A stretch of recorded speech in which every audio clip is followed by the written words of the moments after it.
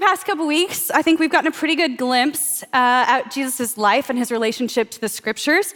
We've seen the ways he's used the scriptures in relationship to his teaching, as he interacts with the Pharisees and Sadducees, the teachers of the day, his disciples, and even Satan himself.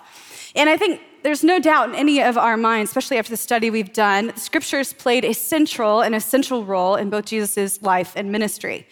Now, maybe you're thinking, well, of course, Bethany, he was a rabbi, so he had to do this for his job, so he knew them and all that. And I would say, yes, you're totally right, because you're brilliant, well done. But I would also argue that upon closer examination, the study of the scriptures for Jesus measured far beyond academia or a job he was fulfilling to a more personal and compelling reality.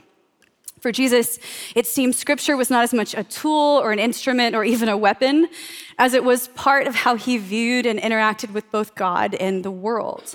Both from a historical knowledge of rabbis to the account we're given here in the Gospels, we see that the integration of scripture in Jesus' life was paramount to the work he did with his disciples and to those around him, meaning that there was and probably is much more to this practice of knowing the scriptures than meets the eye. Quick question for you. How many of you were part of a church from a young age? You went to church, you were small. You went to the Sunday school, or whatever it was. Oh, good for you. There's a lot more than this morning. And how many of you had to memorize scripture in your Sunday school class or your Wednesday night program? Some of you are Awanas people. Bless you. Some of you in here, I know about some of my community, little Awanas people. And those were good times, weren't they? I was thinking back on it and even reflecting on it with my sister, and I was so disappointed with my past self. Do you know what I mean? I was willing to memorize so little or so much scripture for so little candy. And I feel like that was something I would do differently. Anybody else?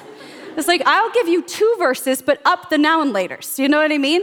I'm a now and later person. Anybody? Like to pull those fillings right out of my teeth.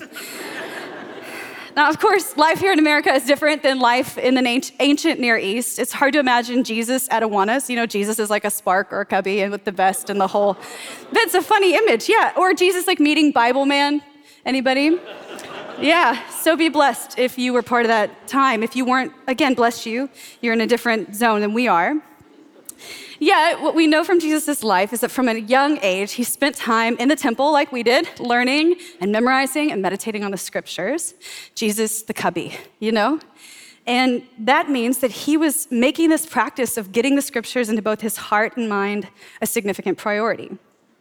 So often, I think when we think about integrating scripture into our lives, we think of fluorescent lights or floral flashcards. And we think about all the impossibilities of that being accessible to us, like I can't memorize scripture or whatever it may be. Or we think about how helpful in theory memorizing scripture is, but how helpful really? You know, I have this little machine here that I can just speak like a half semi-verse to. Anybody this week? It's like, trust in the Lord. I don't know. Trust in the Lord. Find the verse that says trust in the, do you know what I mean? And somehow she finds it, or one similar, and I'm satisfied. And it's really brought me to a place where I've often thought, why do I need to know this, really? I mean, I have this all accessible to me. Why do I really need to know it? Why do I need to have it in me, memorize it, meditate on it, all of that? Well, today we're going to look at Jesus' relationship to the scriptures a little bit more in depth. And in that, I'm going to try to answer some of these questions. So look down with me at Matthew chapter 4. That's where you should be. And we'll just look down at verse 10 together.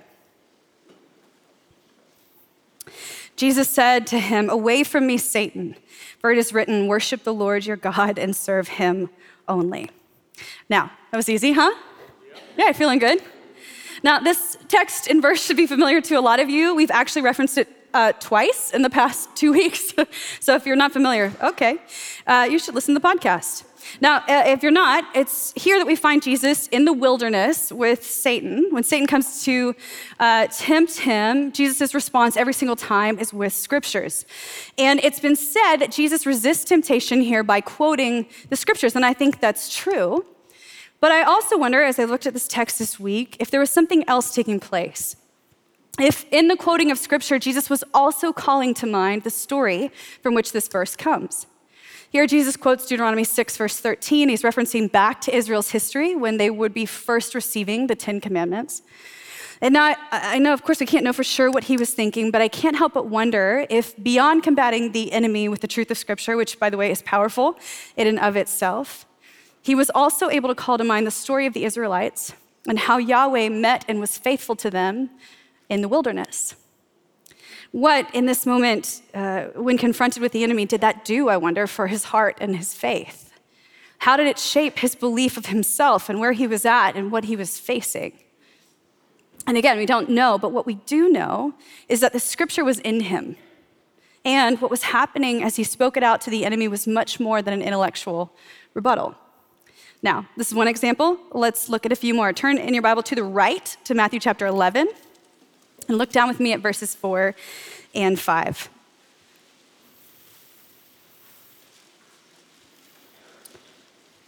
Some of y'all are killing that Bible drill. Yeah, okay. I hear that. Cubbies and sparks all in here. Verse 4, Jesus replied, "Go back and report to John what you hear and see. The blind receive sight, the lame walk, those who have leprosy are cleansed, the deaf hear, the dead are raised, and the good news is proclaimed to the poor." Now here, Jesus is sending a message to John the Baptist through John's disciples. You guys remember John the Baptist? Yep. Yeah, great. You do. Well done. Good for you. And John, in this text, was in prison. He was facing death. And in a desperate and vulnerable moment, he sends his disciples to ask Jesus if he was, in so many words, the Messiah. Now, there's a ton to this text. I know a really brilliant preacher who preached on this. So if you want to go back and listen to it, go ahead and be blessed by that. But what I want you to focus on okay. What I want you to focus on is Jesus' response here. We see Jesus tell John's disciples that the blind receive sight, the lame walk, those who have leprosy are cleansed, the deaf hear, the dead are raised, and the good news is proclaimed to the poor. This is language from Isaiah chapter 35, and it's all about this day of the coming and the inauguration of the kingdom of God, including the coming of the Messiah. So Jesus then uses scripture to respond to John's question, and he does it brilliantly. Well, he could have just given John a simple yes, which is what most of us would have done. Yeah, I'm the Messiah, John, relax. We see that Jesus responds to the scriptures that actually foretold truths about what would happen when the Messiah finally came. Again, revealing beyond Jesus' true academic brilliance, a thoughtful and deep veracity to his response to John. He was not placating him. He wasn't minimizing him. You know, people throw out scriptures to you to try to make you feel better, and you're like, that did not help, right? He wasn't doing any of that. He wasn't minimizing it by quoting a scripture passage to him. In fact, it seems he was saying something so much more to John in his response. By quoting this passage, Jesus is reminding John of who he is and what he can do, what he has and he will do. And he's also reminding John of the realities of the kingdom that he was a part of, that there was a Messiah for whom he cleared the way, that everything that had happened up until this moment was true. From his birth to his calling to the baptism of Jesus, everything John had leaned into, Jesus is basically saying was worth it.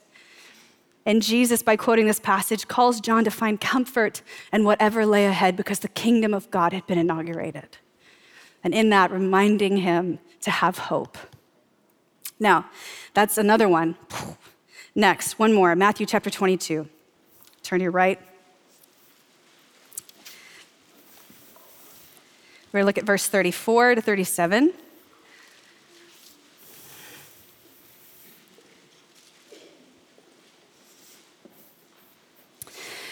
Verse 34, hearing that Jesus had silenced the Sadducees, the Pharisees got together. Great. One of them, an expert in the law, tested him with this question, "Teacher, which is the greatest commandment in the law?" And Jesus replied, "Love the Lord your God with all your heart, with all your soul, and with all your mind. And the second is like it. Love your neighbor as yourself." Now here we find Jesus being questioned by the Pharisees and the Sadducees of the day.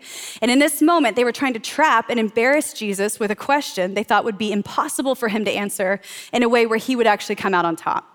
So Jesus, as he often did, responded to them with a quote from the Torah or from the scriptures. And what he quotes is something called the Shema from Deuteronomy 6, which is a prayer that Jewish people even today should pray regularly and daily. So the Pharisees and the Sadducees would have known this prayer, this scripture, backwards and forwards. Now, before they can say a thing, Jesus jumps in and keeps moving on his sentence, and he adds this text from Leviticus 19. And by adding another scripture to his response, he answers their question fully, leaving no room for them to argue. So we see Jesus use the scriptures here in a way that both protected and also provoked the listener to think differently about life and what was central to it. He used the scriptures, as he often did, to re-emphasize what was most important and also to invite listeners to think and respond to the scriptures and life in a new way altogether. And these, my friends, are just 3 examples. Over and over again, all throughout the scriptures, we see Jesus regularly use and call upon them to bring truth and hope and comfort to himself, to other people, to his disciples, to those who followed him, and to those who didn't. So when it comes to the scriptures and Jesus, we see that they were something he knew inside and out. They were something he had memorized, and not just for the purpose of memorizing it out of obligation, but it seems he did so that he could actually internalize God's words. We see that his knowledge of the scripture actually allowed him to explain about a lot of things that were happening in the world, including his own messiahship, in ways he wouldn't have been able to do that without them. Another way to say this is the scripture supported and even revealed to the people who God really was, and he's still doing that today. In Matthew chapter 5, verse 17, Jesus says, I came to fulfill the law, which was another way to say, I was the one you were waiting for. I'm the one you've been praying for and hoping for. I came to fulfill all the prophecies that you've heard about me. I'm the guy. And scripture not only embraced and embodied that reality, but it also testified to who he really was. We see him use scripture to bring truth where there are lies. We see him fight temptation and the schemes of the enemy with scripture. We also see him both embody and obey scripture in such a way that it actually shaped his mind and informed his actions, and those 2 things became connected. And it's from that place we see a deeper space of communion with God himself. The scriptures in Jesus' life brought forth comfort and counsel to people like we see with John, and it was one of the primary ways in which he declared the good news of the kingdom of God. My point is that Jesus' life and ministry cannot be separated from a deep practice of knowing and embodying the scriptures. And as his disciples, there's something in that for us. The practice of knowing and embodying is directly connected to the practice of meditation. In the Hebrew rabbinic study of the scriptures, the tradition Jesus would have practiced, there was an expectation that every rabbi and every Jew would do this. And while there's no actual command to memorize God's word, there are commands all throughout the scriptures to both know it and meditate it and put it in your heart and put it in your hands and put it on your doorpost. Know the word of God, know the scriptures. Meditation, despite what culture in our yoga class has presented to us, is not the emptying of our mind, but it's actually the filling of it with thoughts that hopefully will catalyze in us. That's the purpose of it, to fill your mind with things that would catalyze hope and rest and peace within you. So the heart behind this practice and expectation was that the Jewish people wouldn't simply experience, memorize, or listen to God's word as a religious ritual, but that they would actually know it. Meaning they would have ruminated on it so much that they would actually be able to call the words to mind and experience and live into the power of the words as well. This practice or idea of meditation or memorization is connected to what neuroscientists are using to inform both mental mapping and the work around neuroplasticity. And in it all, at the heart of neuroscience, because I'm a doctor, you'll find this constant refrain. What you believe and think about you shapes your reality. What you believe and what you think about actually shapes your reality. John Ortberg recently put it this way. He says, we become like what we give our attention to. We're spiritually formed or held captive by the words or thoughts in our minds. And so we see in Jesus and in science that all points to this reality. We won't be able to divorce our thought life from our spiritual life. The 2 are deeply interconnected, making then what we think about, the words and the thoughts we have in our minds as disciples of Jesus, one of our highest priorities. Meaning we've got to figure out how to get God's words into us. But that's easier said than done, right? Yes, it is. The mind's a tricky place. Anybody got a weird mind? I mean, don't share it too in depth, but yeah, you do. Trust me. It's not just me up here. Anyway. What we think about isn't always helpful, right? In fact, many of us have wrong patterns of thinking due to emotional injury, narratives from our family of origin, words spoken out by other people, over us or about us. Even today, some of you had some words spoken out over you that impacted you, that shaped how you entered into this room today. What we think about shapes how we engage. For me, I know this is bizarre, but every Sunday morning, I usually get some kind of weird train of thinking in my mind about what I look like. And you can be like, you're so lame. Okay, let me explain a little bit more about that. I'm sure I am in my own right. I got new glasses and nobody said anything, so yeah, I feel insecure about that. But for me, every Sunday morning, I'm putting on makeup and the enemy's like, you are gross. You are ugly, whatever it may be. And that's my narrative. I don't need you to tell me how pretty I am after, unless you're single. But it's this mind game where the enemy comes for me, anybody else. And the reason I think he does it on Sunday mornings is because this is the day I need to show up to God's people, to God's Spirit. This is the time when we're together, and I love being together as God's people. He's not messing with me because I have to stand up here in front of you. I don't care about that. What I care about is how I show up, and the way he's gonna hijack that is in the morning when he talks to me about what I look like.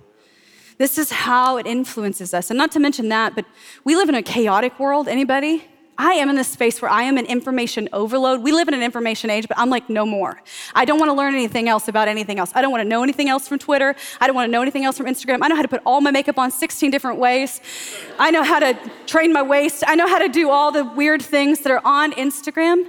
And it's information overload because all of that is loaded and packed with agenda as well.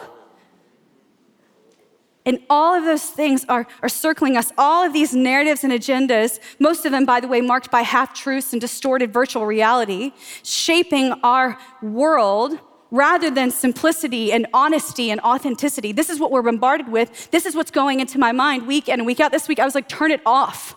I can't handle it anymore. It's so overwhelming to my brain.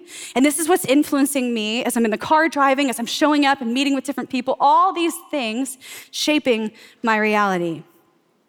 All of these things are fighting for our attention, making then this practice of the mind and the heart that much more important. John Ortberg once again says, words will inevitably abide in us.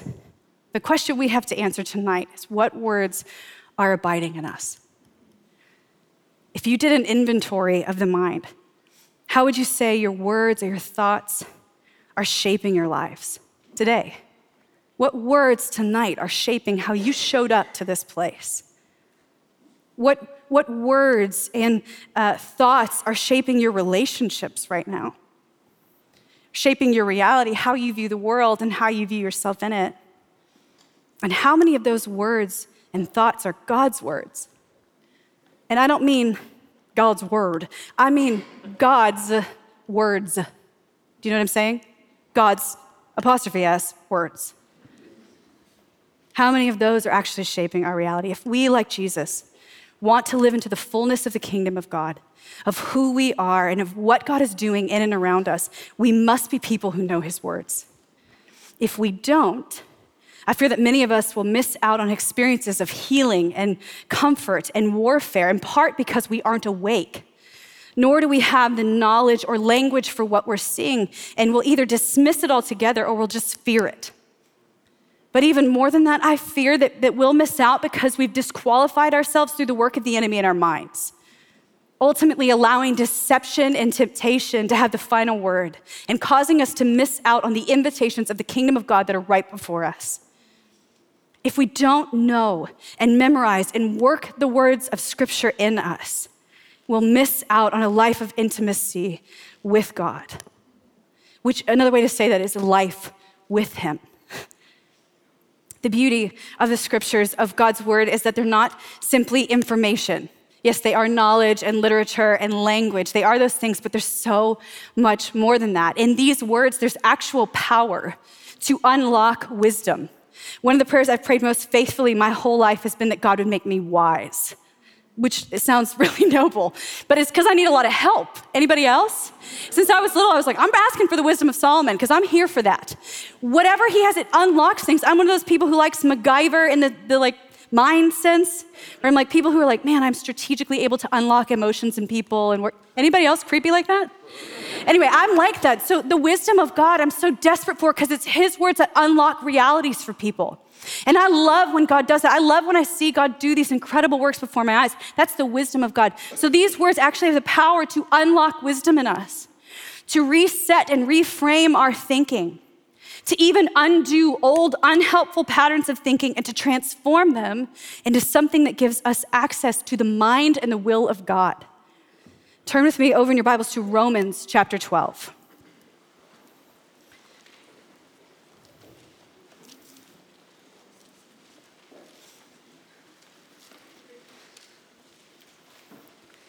Look down at verse 2.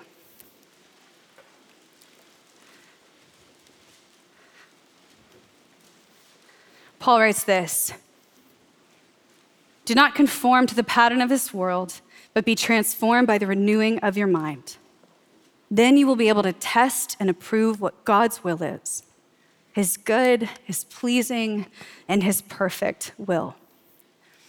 In this passage, Paul is talking about both the act of undoing or shedding an old way of thinking and ultimately being changed by or transformed by this phrase he uses, renewing of your mind.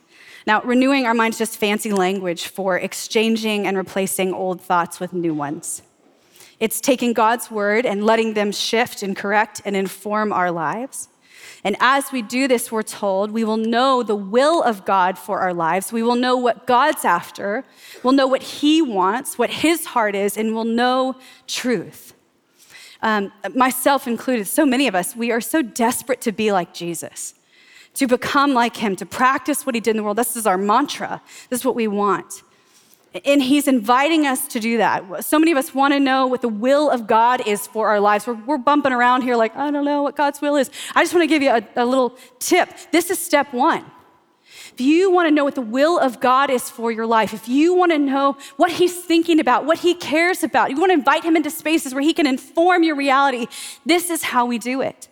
This is how we become people who are in agreement and in sync with God's will and his heart, which is what we're actually after.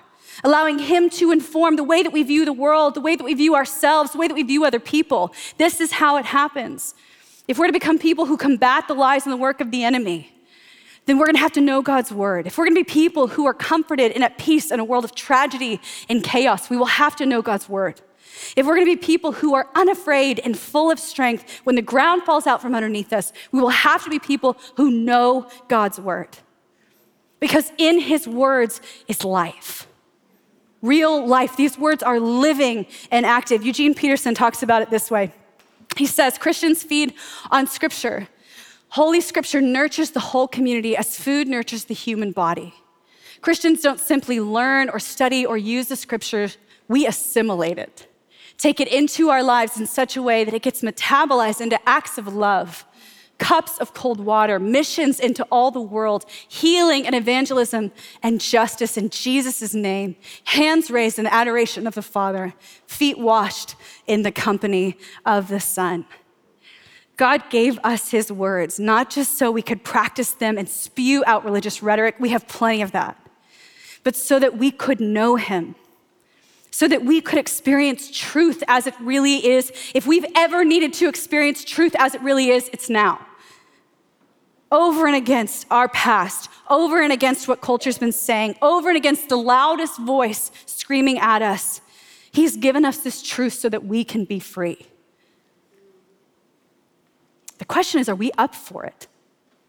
And if so, are we willing to do it? And how do we do it? I'm glad you asked. I'm gonna answer that question. I think it's three things. I think we need to meditate, memorize, and repeat. MMR, anybody? Did that stick with you? No. Let's talk about the first one, meditate. In the scriptures, we're invited to know God. It's this huge invitation, and to know his words. But knowledge is not just knowing something, it's a knowledge about something, and it's also an experience, which means we'll have to read God's word, we'll have to get to know, we'll have to get knowledge about them, yes, but we'll also have to experience them. We'll have to have personal contact and interactions with his words. If we're gonna get God's word in us, it will have to be more than just reading them. It will require time and space to actually connect to them, to allow those words to meet us in a personal way. So it means you're gonna have to sit with them like you'd sit with somebody. And you sit with them until they do mean something. A lot of us keep coming to scriptures like it's a slot machine, expecting for us to get something out of it in a moment. If we don't, it's over. It's just not impressed us enough. That's ridiculous. Sorry, that's my mother voice. But it is ridiculous.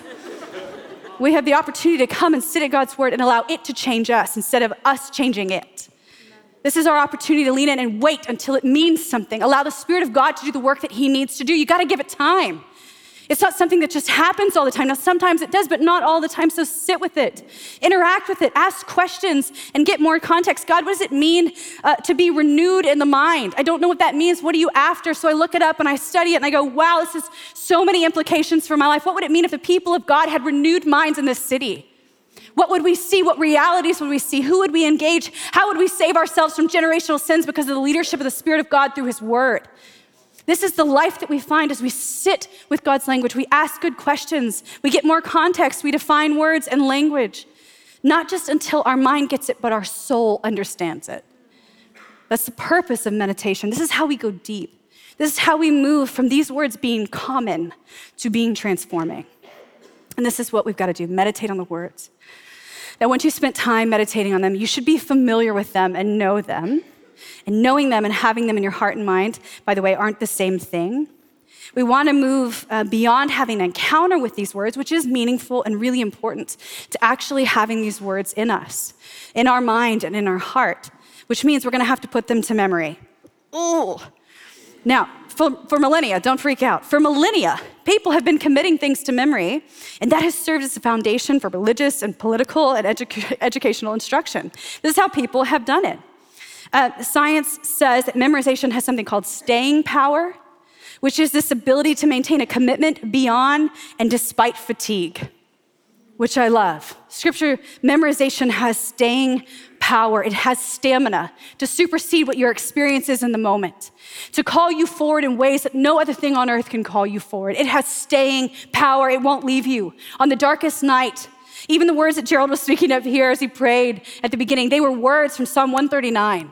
They are stuck to him, stuck to his soul, that he's even praying them over and for us. This is what memorizing scripture does for us. Now, this is a little bit of a tangent, but I want to say it.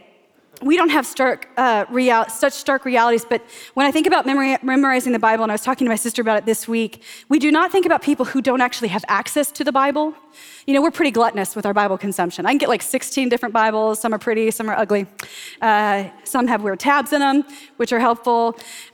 We have access to so many Bibles. But as I was thinking about it this week and thinking about memorization, I was thinking about the persecuted church. There are brothers and sisters all across the globe tonight who are suffering for the name of Jesus, who have put these words to memory because that is their life, because they don't have anything else. They don't have a written word. Maybe it's not in their language, or maybe they don't have access to this book, but that's what they're doing. And I just thought, oh God, have mercy on me because I'm so gluttonous.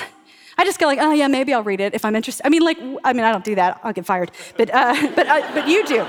You do that, right? Yeah, some of y'all got your biscuit buttered, but there it is. All that's to say, it was just a stark reminder to me that some people have to put these words to memory for their life's sake.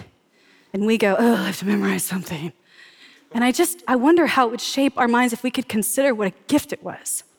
That some people are having to put this in their mind and heart tonight because they're going to be in prison for the next 20 years for the sake of the gospel. It's good for us to remember, church, the gift we have in even getting to put this to memory. It's through the practice of memorization that we actually begin to map and align our life to the mind of God. And that's a gift. And I don't want us to miss that. When we memorize things, it's scientifically proven that we're actually freed up to think more critically about the world around us. And again, if we've needed to think critically, it's now. We need to be able to think critically about what's happening. Things are happening so fast. We need the truth accessible to us. We need to be able to access what God thinks about certain situations as we face them day in and day out. Memorizing God's word, putting them in your memory, makes these words accessible to you at all times, and it allows you to think correctly.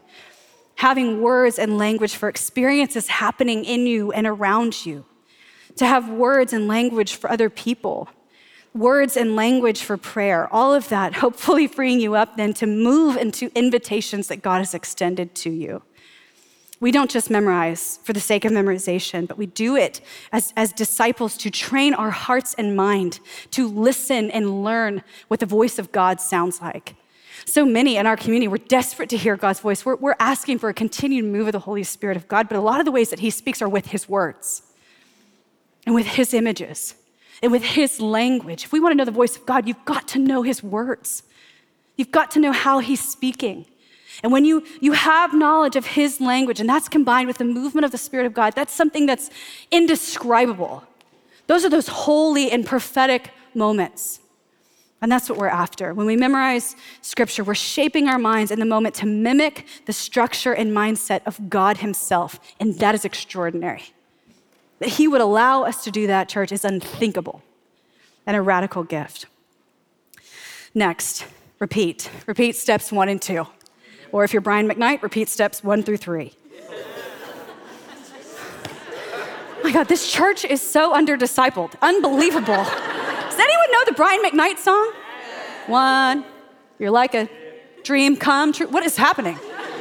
It is Valentine's Day week. Brothers, wake up. Brian McKnight is going to be your friend.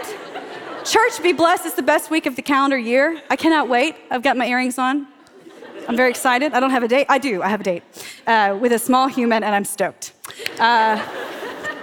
Okay, Brian McKnight for the win. Everyone put that in your pocket. Go home, take a listen. It'll bless you. That joke bombed this morning, too. This church, it's a shame. All right, practice repetition when it comes to scripture. Often we think things like, I just can't do something. It's too hard. It's not coming right away. I just don't have a mind that works that way. I have a brother who has learning disabilities, and he's not like, it's not, whatever. He just has had, dyslexia and different things. And this brother can memorize anything. So I just don't really buy that as a total excuse because he's pretty impressive that way. It's specifically the Brian McKnight song he knows very well. He's a spiritual leader. That's it. Now, we all learn differently, and I'm not trying to minimize that, but when it comes to the scriptures, repetition is key for all people, from little tiny humans to us adults. Repeat, repeat, repeat. Repetition involves giving something our full attention.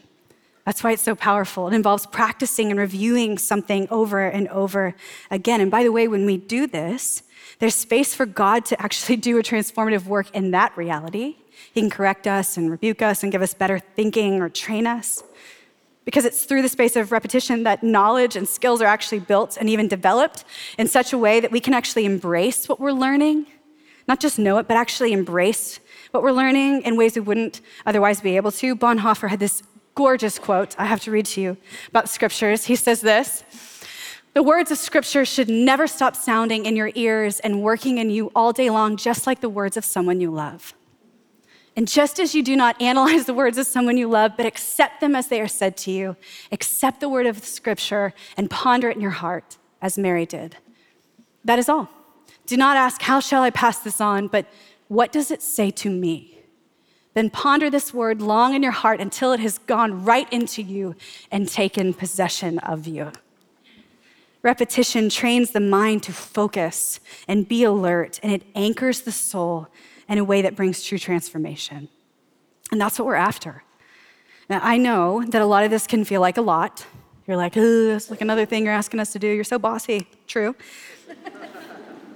But I want to be clear about something about this practice, at least I think. This isn't something, for the most part, that we're calling you to do to add to what you're already doing.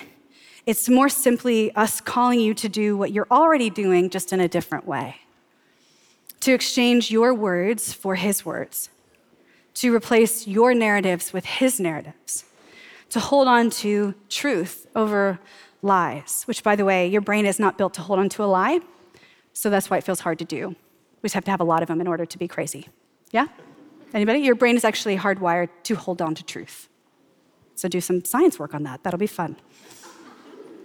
To know God's word and to have them in us is key to becoming like him.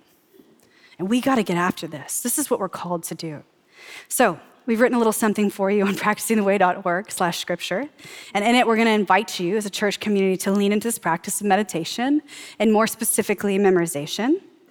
And the hope is that this week you'll get God's word in you even if it's just a small step, if it's one lie being replaced in your mind, I wonder what that would do for your whole week. I wonder what would happen if God just changed one lie for one truth.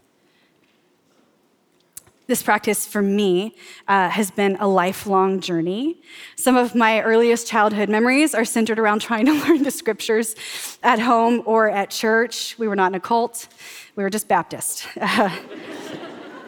Every night in our hallway, there was a tape player, because that was the year and time, and from it would come songs that were laced with scripture. I mean, night after night after night. To this day, I can sing you songs about keeping your tongue from evil and your lips from speaking lies. You got to hold your tongue.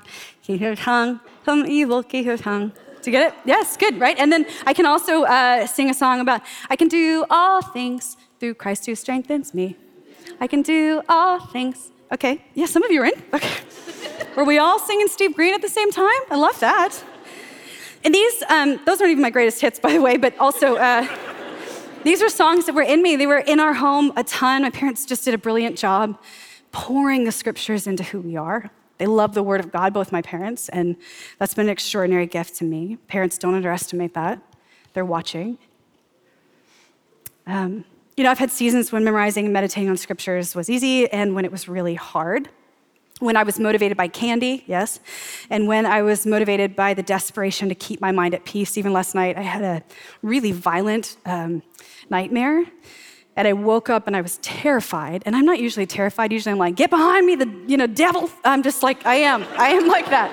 But last night I woke up and was afraid. And I remember, it's so weird, I had this memory come back to me in that same moment of when I was first afraid, and I remember using scripture against the enemy. I was in my dad's office, and we had this old church building nope. He was at, and I was in his office by myself, and I was like 7 or 8 or something, and it was creaking and making weird noises, and it always smelled weird, like Wednesday night supper. Anyway, and I was in there, I was really scared. Something happened, and I got really afraid. I honestly think it was probably something demonic. And I remember saying to myself, the scripture, when I am afraid, I will trust in you. And I remember saying it out loud over and over again. And last night, I said the same scripture immediately. It came right out of me. When I'm afraid, I will trust in you. And then I started quoting Psalm 23, because I'm like, that's the only one I can remember right now. And it's like 3:30. The Lord's my pastor. What? And I had to do that for a long time in order to find peace. All that to say, the scriptures in me has shaped so much of who I am and who I've always wanted to be. It continues to do that. People who are like, oh, I want to be like this, that, or the other. And the scriptures have really made me in a way I could never have asked for into the person I was hoping God would make me to be. So for me, this practice isn't just something I do because it really helps me in my job, and it does, or because I need to have something awesome to say to you, and I do. That's the expectation. I'm way too selfish for all of that. I do it because this practice for me is one of the primary ways, if not the way, I encounter the presence and reality of Jesus in my life, day in and day out. It is the gravity within me. I shared with you all back at Christmas that this has been a season of grieving for me. And if you know anything about grief, she is not to be tamed. She is a wild woman. One minute you're fine, the next minute you're just like, not fine, And in it, your mind is often like this tilt-a-whirl. Anybody know that ride? What a disaster. Don't want to do that. It's loud and all over the place and people are throwing up. It's like that. And honestly, that's what it's been like for the last few weeks in my mind. My mind, in a way, has been just all over the place, loud, especially when I'm trying to go to sleep. It's just like, rah, rah, rah, and confusing. And I'll be thinking one thought that I think is brilliant, and then I'll begin to question that thought immediately, and then think another thought and question that thought immediately, and the cycle continues, and it's a joy. And what I can tell you, what I want to tell you tonight, is that having God's words in me, has saved me in 1,000 ways. Like over and over again, not just in this season, but in a million other seasons.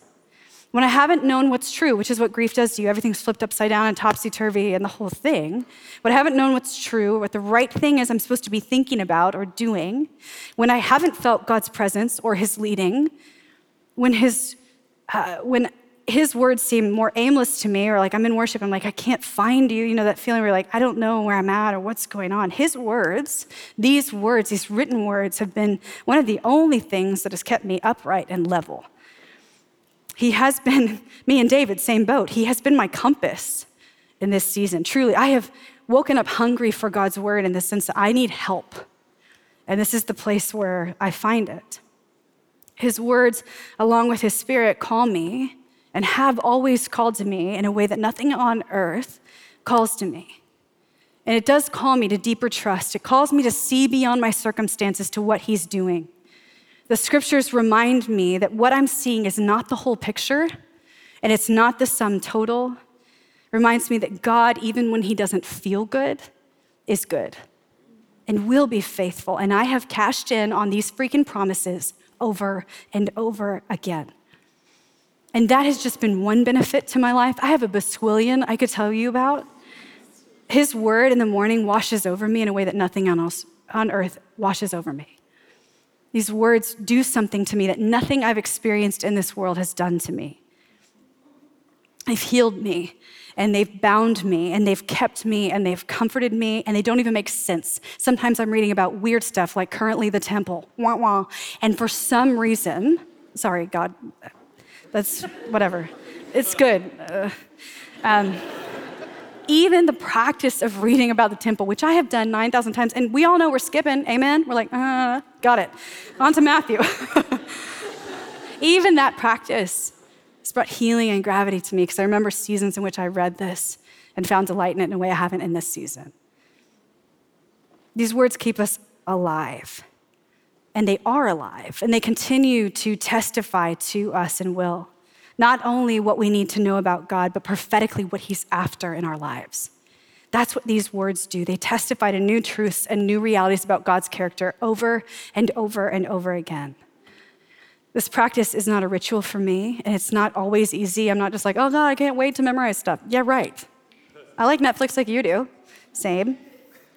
But it is also essential for life, for me, and not just because I'm a pastor. And not just because I work with these people, and not just because I work with the people, but because I need it for my life.